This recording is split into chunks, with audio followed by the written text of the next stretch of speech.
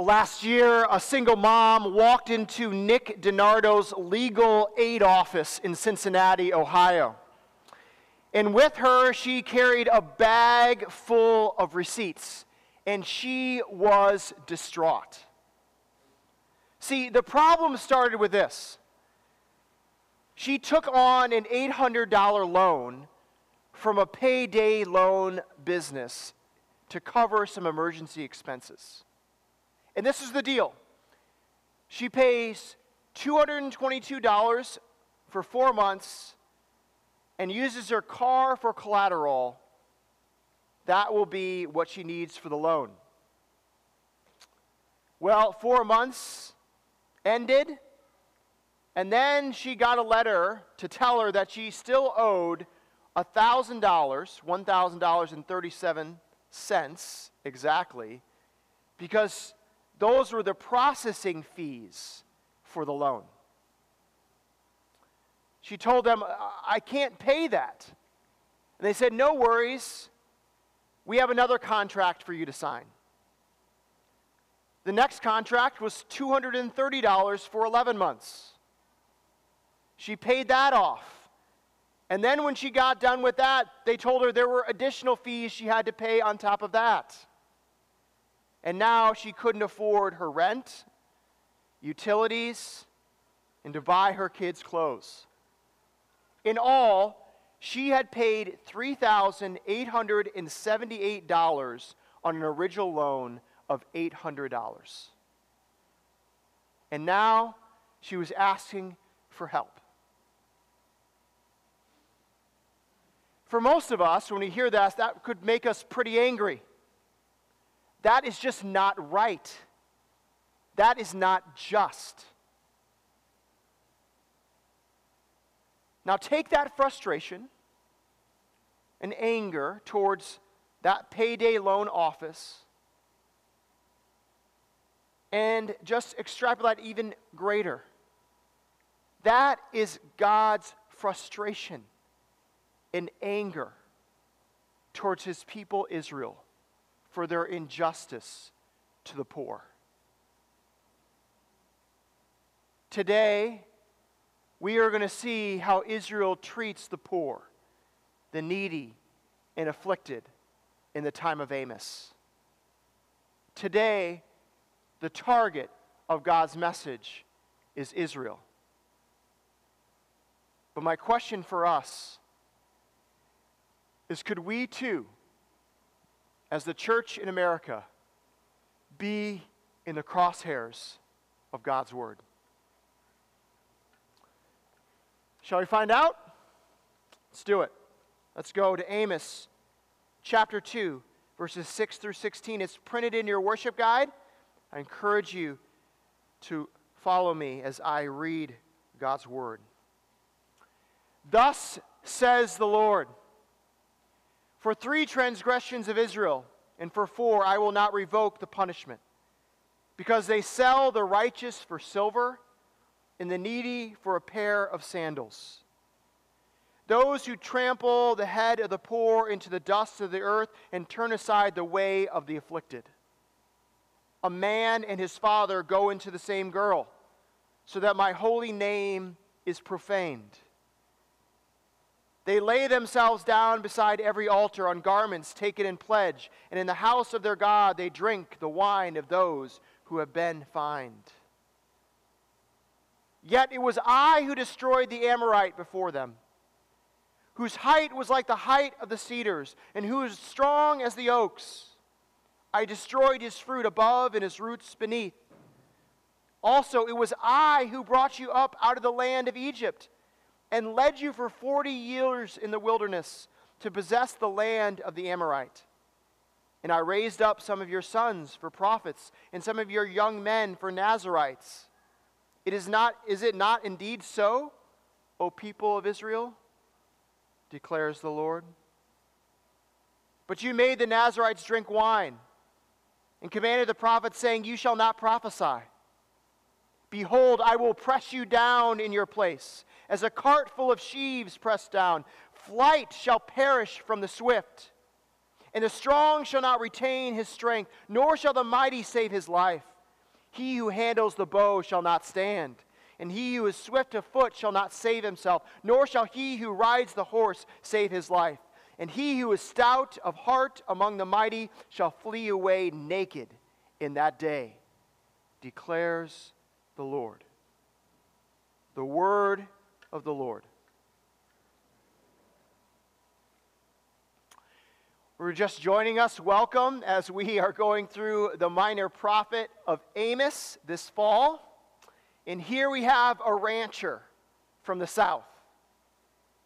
And he has a message from the Lord for Israel, the northern kingdom. Now at first, people in the north, when they hear from the southern kingdom that's been divided, and hearing from this guy from the south, they probably are very skeptical about hearing his message. But as we saw last week, Amos, this rancher, he gives a message of judgment against the nations opposing Israel. And you think, here is an enemy, Amos from the south, but an enemy of our enemy is a friend. So they must have been pretty encouraged so far about the message from the Lord through Amos. But then things started to become a little bit more clear, that there started to be this circle of these nations that were going around Israel, and they were getting closer and closer to these judgments. And we saw the 7 oracles against the nations around Israel. But now we get to the last oracle. And it's the longest one, the one we've just read. And the target is Israel. Imagine their reaction. Oh, Amos, thank you so much. We love this. Give us more about ways that we can change. We love hearing this message. As we'll see later in Amos, that is not the reaction that Israel had to the prophet. They do not want to hear this message.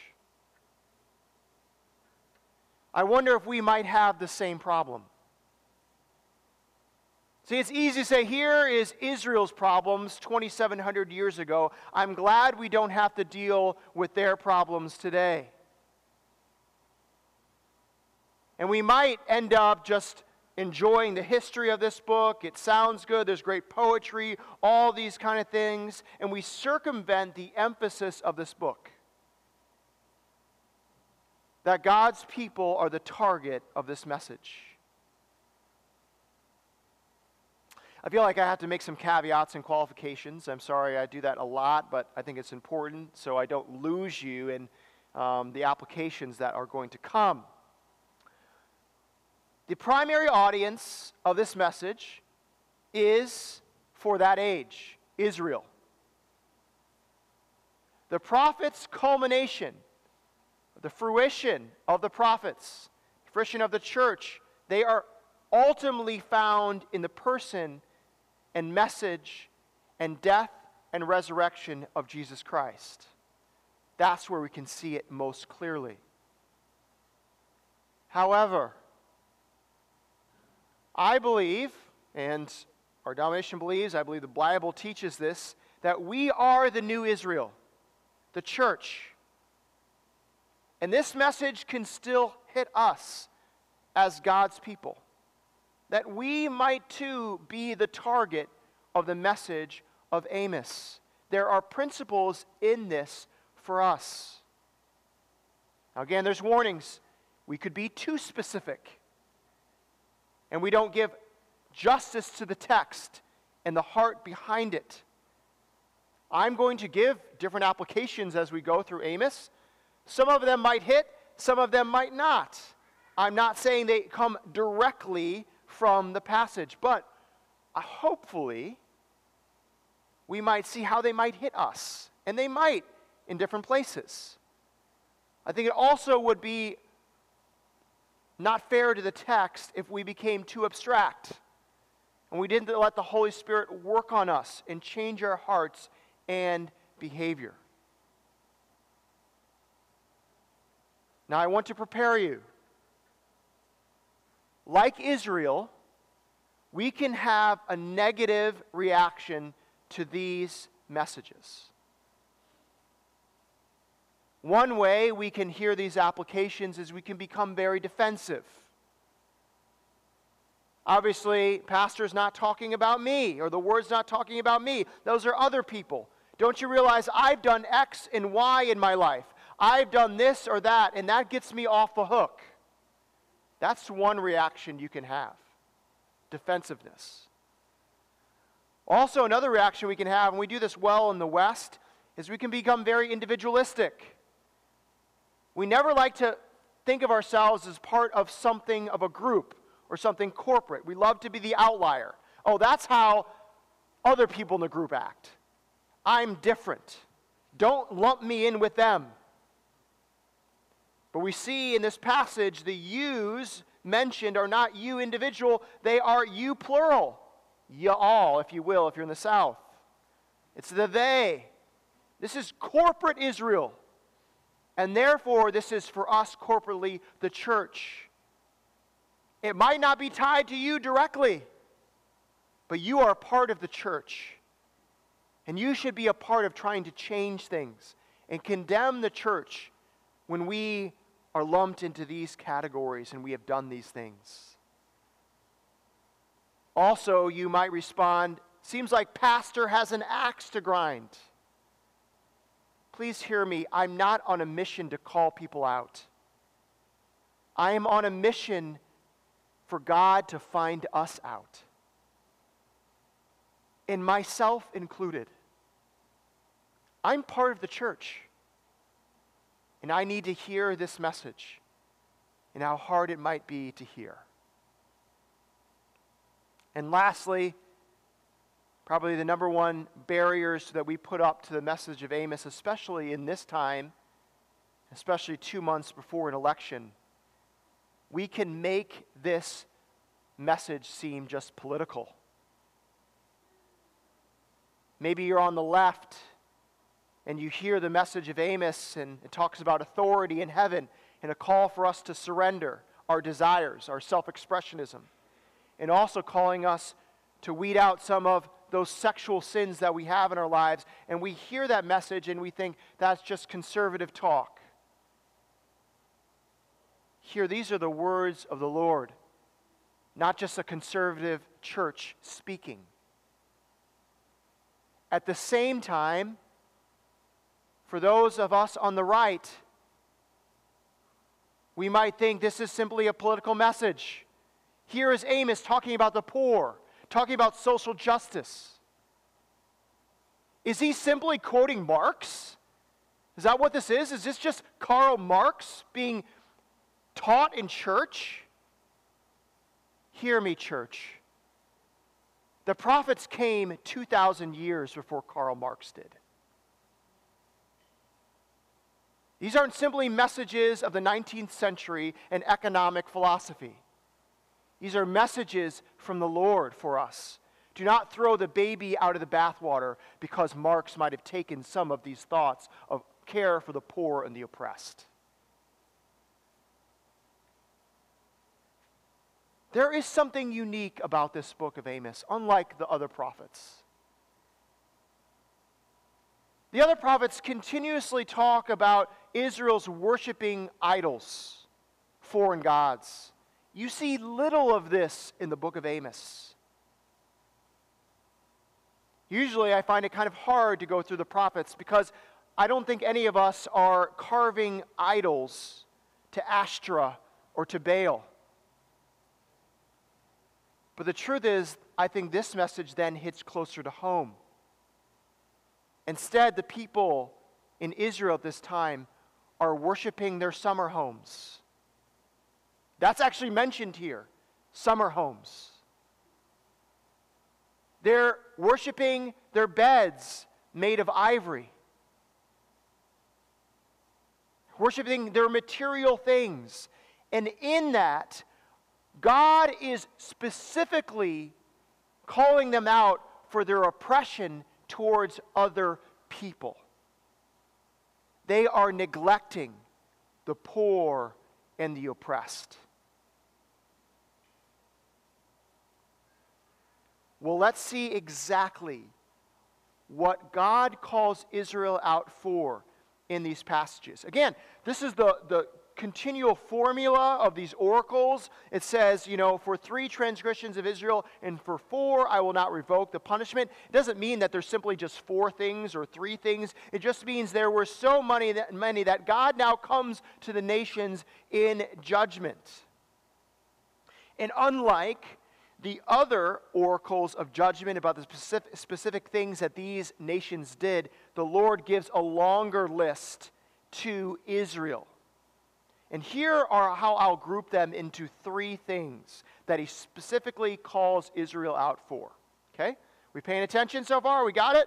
Okay, here's the 3 things. Number 1, sale of the poor into Israelite slavery. Number 2, oppression and exploitation of the poor in the legal system. 3, sexual abuse and mistreatment of the marginalized. Let's take a look at each one of these 3, shall we? Number 1, verse 6, the sale of the poor into Israelite slavery. We can see here that they sell the righteous for silver and the needy for a pair of sandals. See, even in thriving Israel, this is one of the most prosperous times in Israel's history, there were still people that were poor. And what was happening is, these people that owed debts and could not pay them, these people that were owed the debts would take these people and sell them into indentured servitude to get their money. Silver, the word here is righteous, right? I think it should be the innocent is probably the better translation in the Hebrew. They are selling the innocent for this money. And the thing is, when he says they're innocent, there are many things that are happening to the Israelites. Whether it's the death of a family member, a crop failure, other things that are out of their control. They have been put into bad places. But then when they cannot pay their debts, people that they owe their debts to sell them, even to the point where they sell them even for a pair of sandals. And the reason it uses that kind of analogy because it's not very much money at all, but they still sell them for that.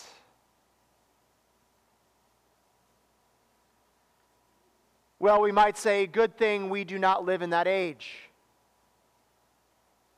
Where we sell people for their debts into indentured servitude. Do you know in Missouri, there are more payday loan businesses than Walmart's, McDonald's, and Starbucks combined?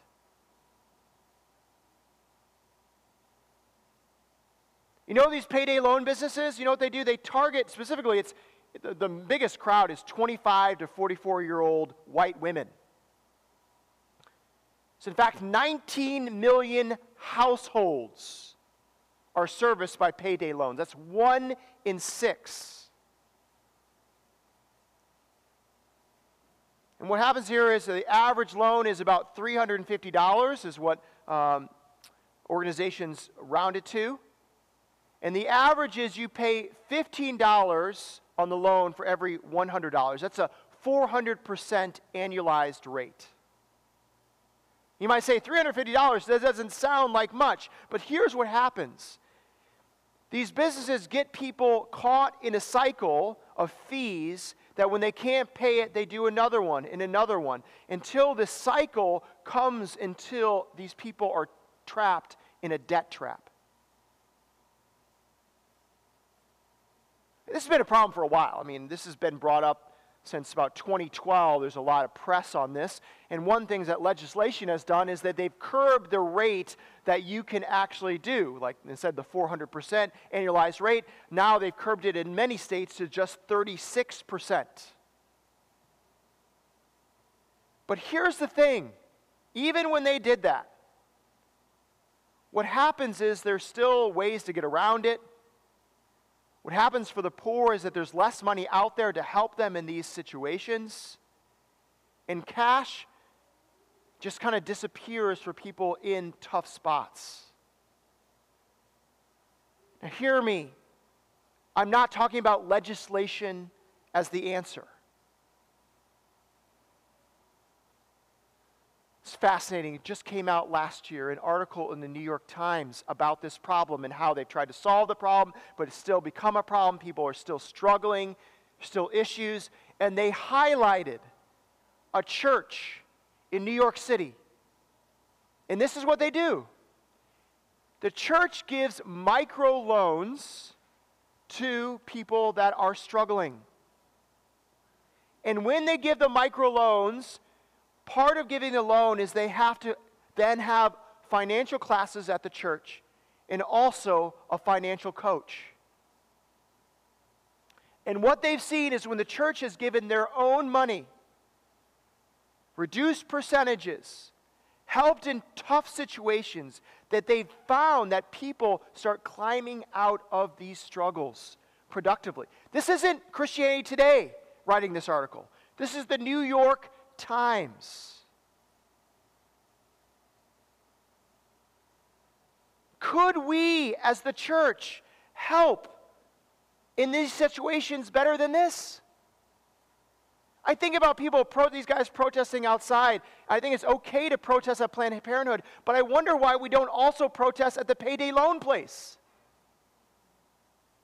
And we don't also go out there to people that are going into the places and go, guess what? We can give you a different solution. Just as we tell people that go into Planned Parenthood, there is a better way. But you don't hear that, do you? Don't hear the church outside those businesses trying to help.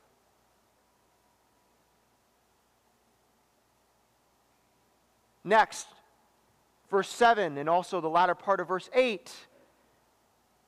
It's talking about fines that people were facing because of criminal charges. And one way that people paid for criminal charges or things against them, their debts, is one, they would pay by their outer cloak, their jacket.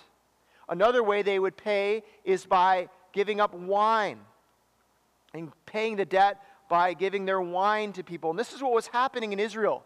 The people that were given these fines, whether it was government officials or other people that were esteemed in Israelite community, they were taking these jackets and taking this wine and they were bringing it to festivals or drinking them in worship services. And here is the irony. They go to worship God that He would give them mercy, but they do not give mercy to individuals that are in tough space and tough places. And God is condemning this. That you take these fines, you take their jackets, you take their wine, you trample on their heads. You turn aside the way of the afflicted. And you come and try to worship me while you reap their benefits.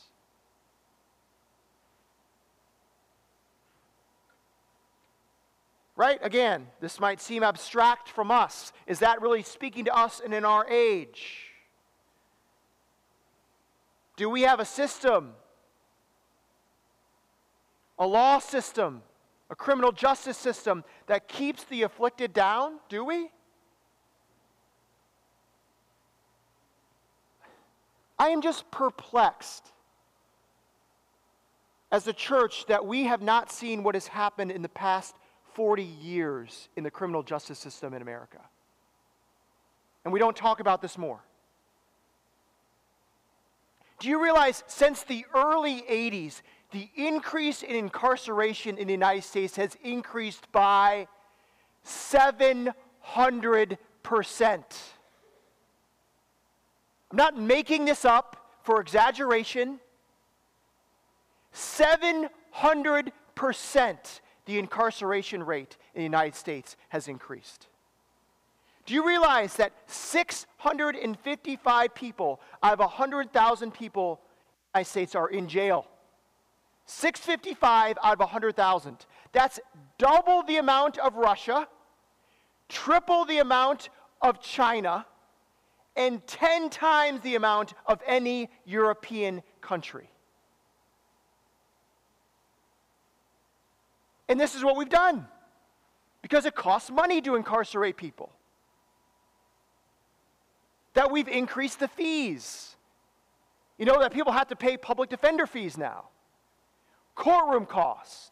They pay for emails in jail, phone calls. The estimated family, its average, pays $13,000 in fines.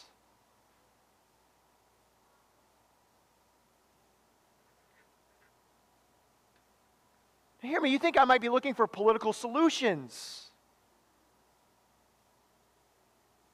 I'm not trying to look for political solutions. I'm wondering, where is the church? Instead of loving the poor and the oppressed, do you know what we do? Let's outsource their problems to the criminal justice system. Let's let law enforcement deal with the issues that we have not dealt with as the church.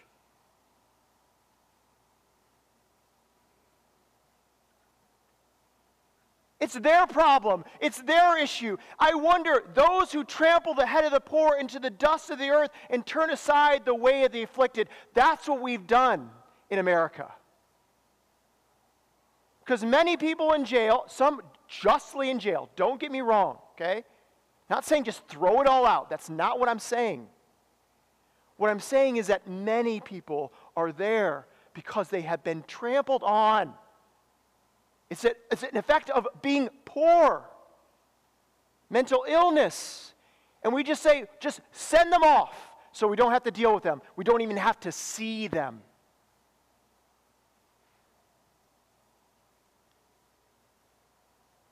Then lastly, a man and his father go into the same girl so that my holy name is profaned.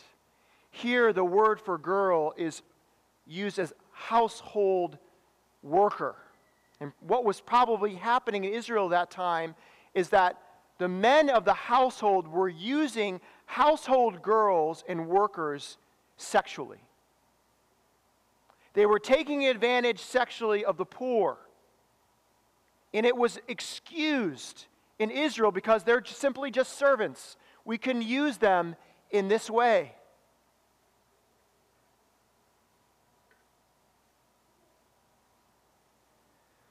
So I can apply this to, many of you probably have seen in the news high-profile pastors that have used their employees sexually. Now, I'm not going to name names, but it is bad. They think the power gives them the right to use women as objects to fill their desires. But I don't think that is the biggest problem in the church. I think the biggest problem is pornography in the church, even with Christian men and women. And many of us think we're not harming anyone by indulging in pornography. Johns Hopkins recently came out with great research that put correlation and connection with pornography and how it fuels sex trafficking. They found that 1/3 of people sex trafficked were used in the production of pornography. Hear me, it has gotten so bad that it's not the church just saying this, the culture is saying this, that there's an objectification of men and women that's fueling an industry like sex trafficking through pornography.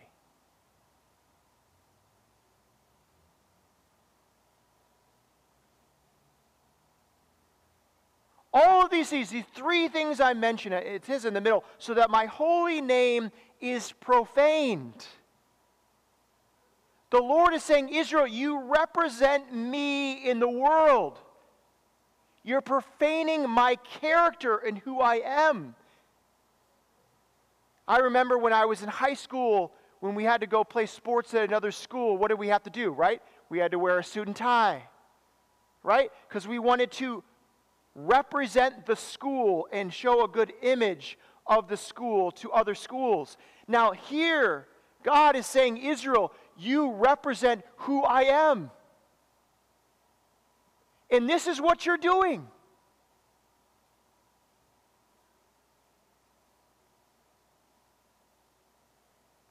I wonder, what are we representing of the Lord as the church in America, especially in these hard times? You know, one reaction is to stick our heads in the ground. But are we being pressed to be a light to our community? Is God doing something through this to wake us up?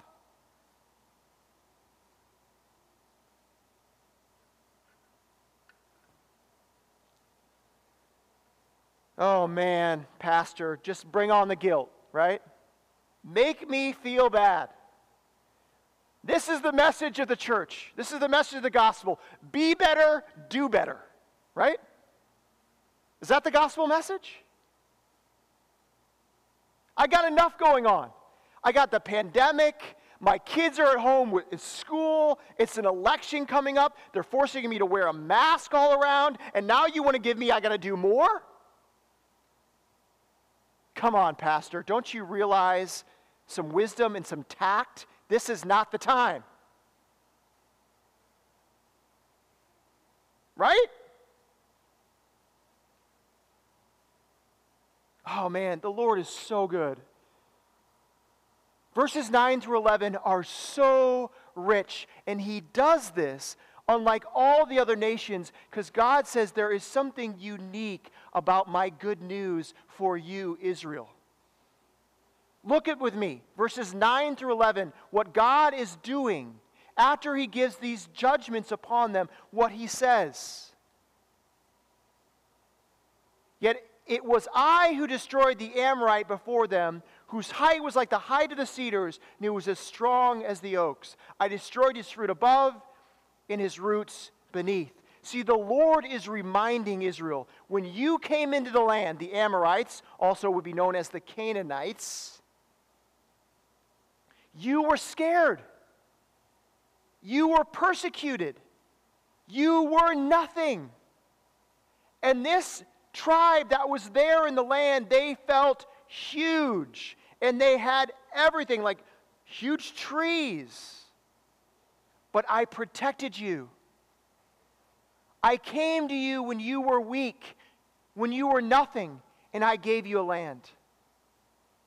And then God goes even earlier. Remember, it was worse. You were slaves in Egypt. You were oppressed.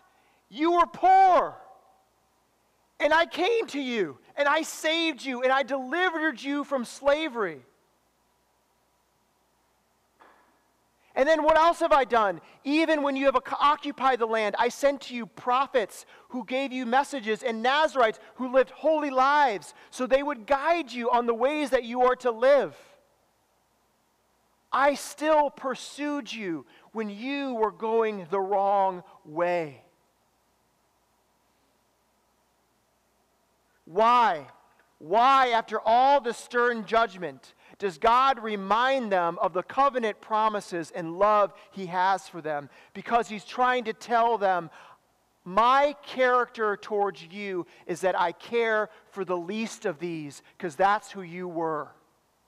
That's what I did for you. And you are forgetting who you are and who you are marked by, because then you do not care for the poor and the oppressed in your own land.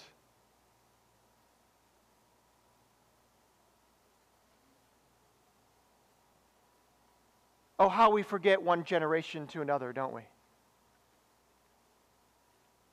Of faithfulness where God has rescued us. My dad grew up in upstate New York on the tail end of the Depression. 7 people in his family. They lived in an apartment. His dad worked 3 jobs.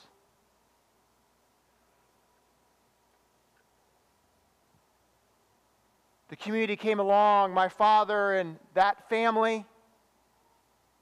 My dad got to go to a good school, got to go to medical school, to become a surgeon, work at the University of Wisconsin.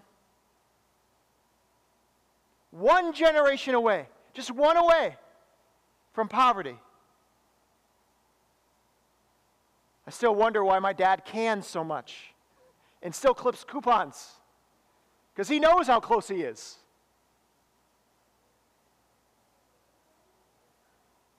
But I also think about the way that God came to my father later in life and rescued him.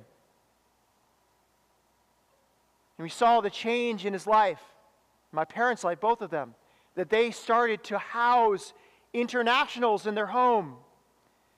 When we took trips as a family, it wasn't vacations, it was mission trips to Africa and to poor places. Because they realized the faithfulness of God and how He has come to them. But how easily I forget. I forget how close I am to that place, how close I am to poverty, to being weak, to not having things.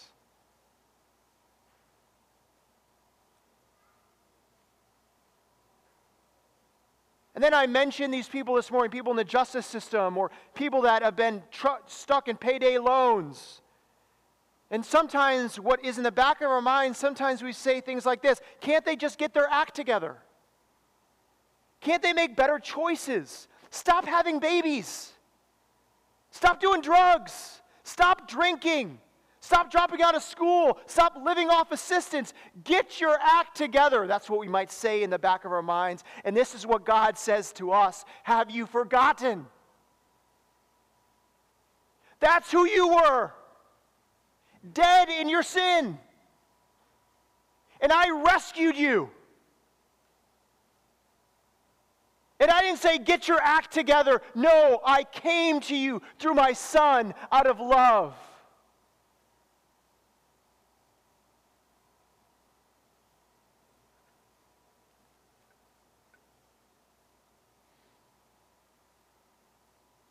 Here's the thing that we mostly do in evangelicalism in the church today. We just have a great ability to ignore the problem. I'm not intentionally hurting anyone. I just go about my business. And then when we see people protesting in the streets, when we see people crying out for help, we malign them.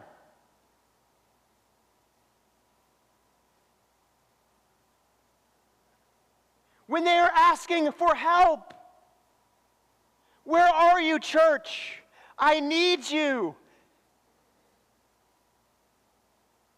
These are my African American brothers in my denomination that weep on the phone with me. They're weeping and they're saying, help us, help me. I stood in this building with 6 pastors, African American pastors, in this community. Bible-believing pastors. And you know what they said that I should do? Tell your church we need help. Help us. And what do we say? Oh, BLM. That's what they stand for. Black Lives Matter.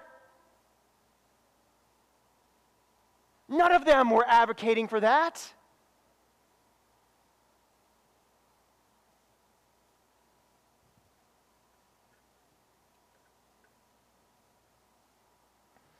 Oh, great.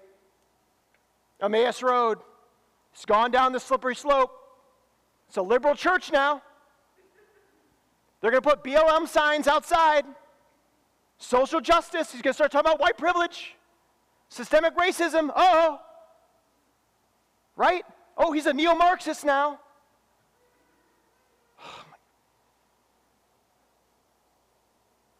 I want to tear out my hair at that. I do.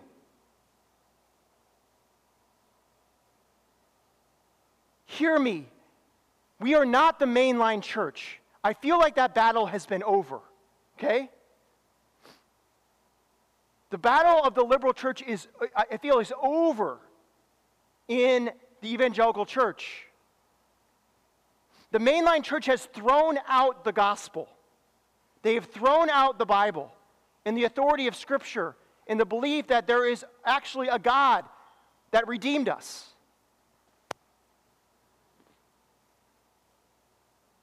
And here's what many times the liberal church has done. They have guilted people. They have just talked about political motivation, social action, all of these things.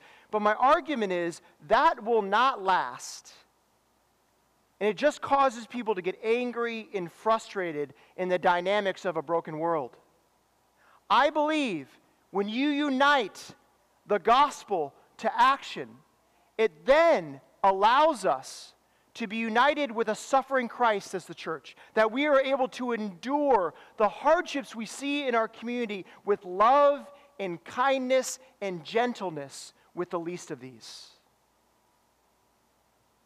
Hear me, success is not an earthly utopia. Success isn't more privilege. Success isn't a white picket fence. Success is the kingdom of God and His righteousness pouring out into His people, that one day there will be a new heavens and a new earth.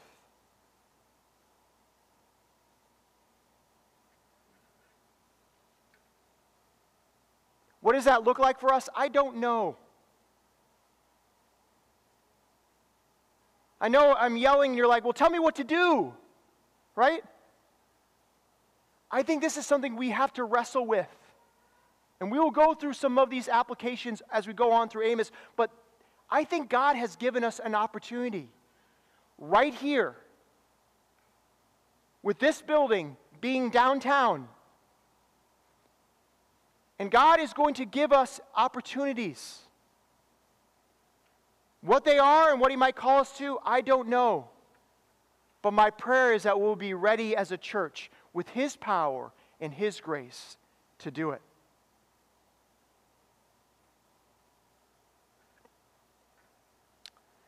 I would love to end there. End with that. But that's not how the passage in the oracle ends. Even when all this is said, we see what they do. Verse 12, but you made the Nazarites drink wine and commanded the prophets, saying, you shall not prophesy. You see, the message to Israel to wake up was responded by silencing the prophets. They did not want to hear the message. I wonder, as I go through all this, how much we still do not want to hear this message. We don't want to hear the protests in the streets.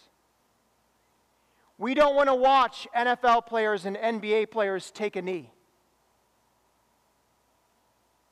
We don't want to hear about incarceration rates rising or how pornography is fueling the sex industry or how the poor are crying out. We don't want to hear it because we don't want to hear that we have failed as the church.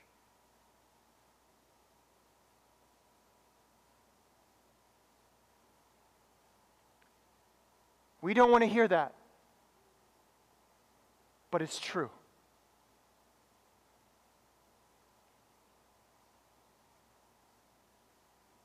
And then in verses 13 through 16, it gives us a picture of a powerful nation. And that's what Israel was. They had prosperity, so many things that it weighed down their carts.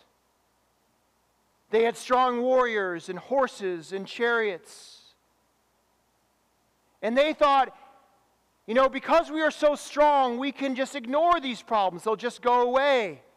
But God is saying, you cannot ignore them because I will even defeat you with all of that power.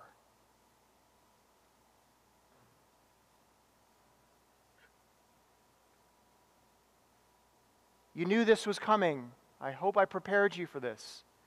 Took 2 weeks of preparation now to share this with you the third week. Let me talk, lastly, very candidly to us. Some of you might not know that word, evangelical, but I will lump us in that. That's people that believe there's authority of Scripture. We have a personal relationship with Jesus Christ. We've been born again, and we should share the message with others. If I talk very candidly, if that's who we are, we did not used to be the power structure in America. But over the past 30 or 40 years, we have become wealthy. We have become the largest churches. We've become some of the most educated people. Again, that was not always our history. And those things, our wealth and our growth as a church and being educated and having money, has caused us to have a false sense of security, to ignore what God might be calling us to do.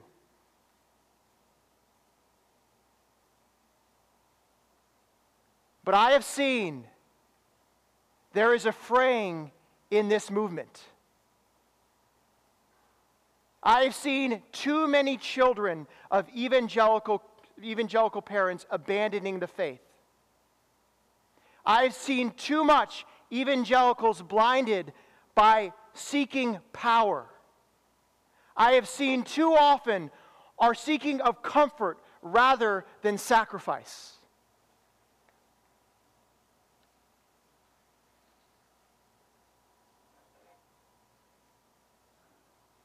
This is a problem. And God says that will not protect you from my judgment as a church.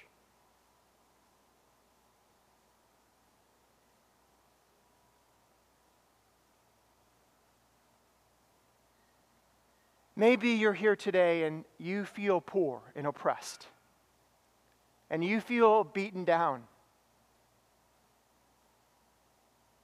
I have good news for you. The gospel is for you. God says, I've come for you, to save you and to rescue you. This message is good news for those that are weak.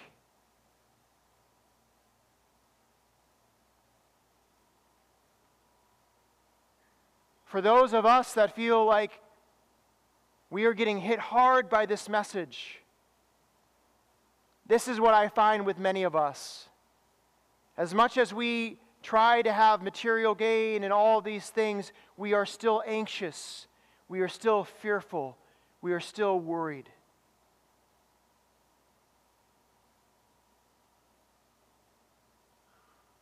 And God is saying, I have something for you greater than political strength, greater than monetary strength. I have something that will truly hold you up. And I've done that not by claiming an earthly crown. I've done that by giving my life to you.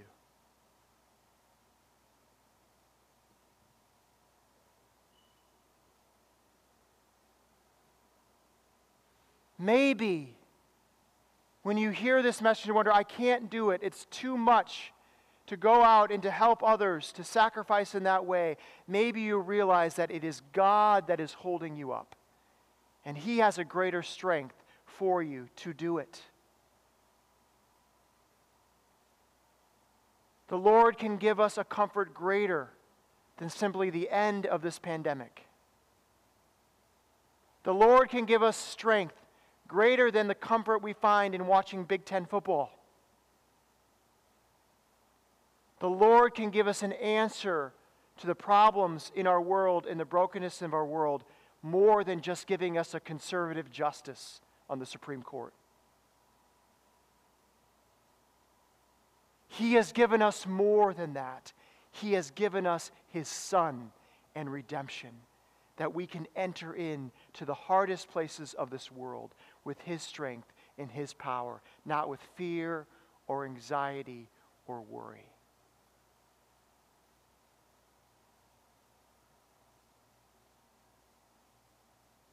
So feast. Take on the one that was trampled. Take on the one that was poor, that did that for us.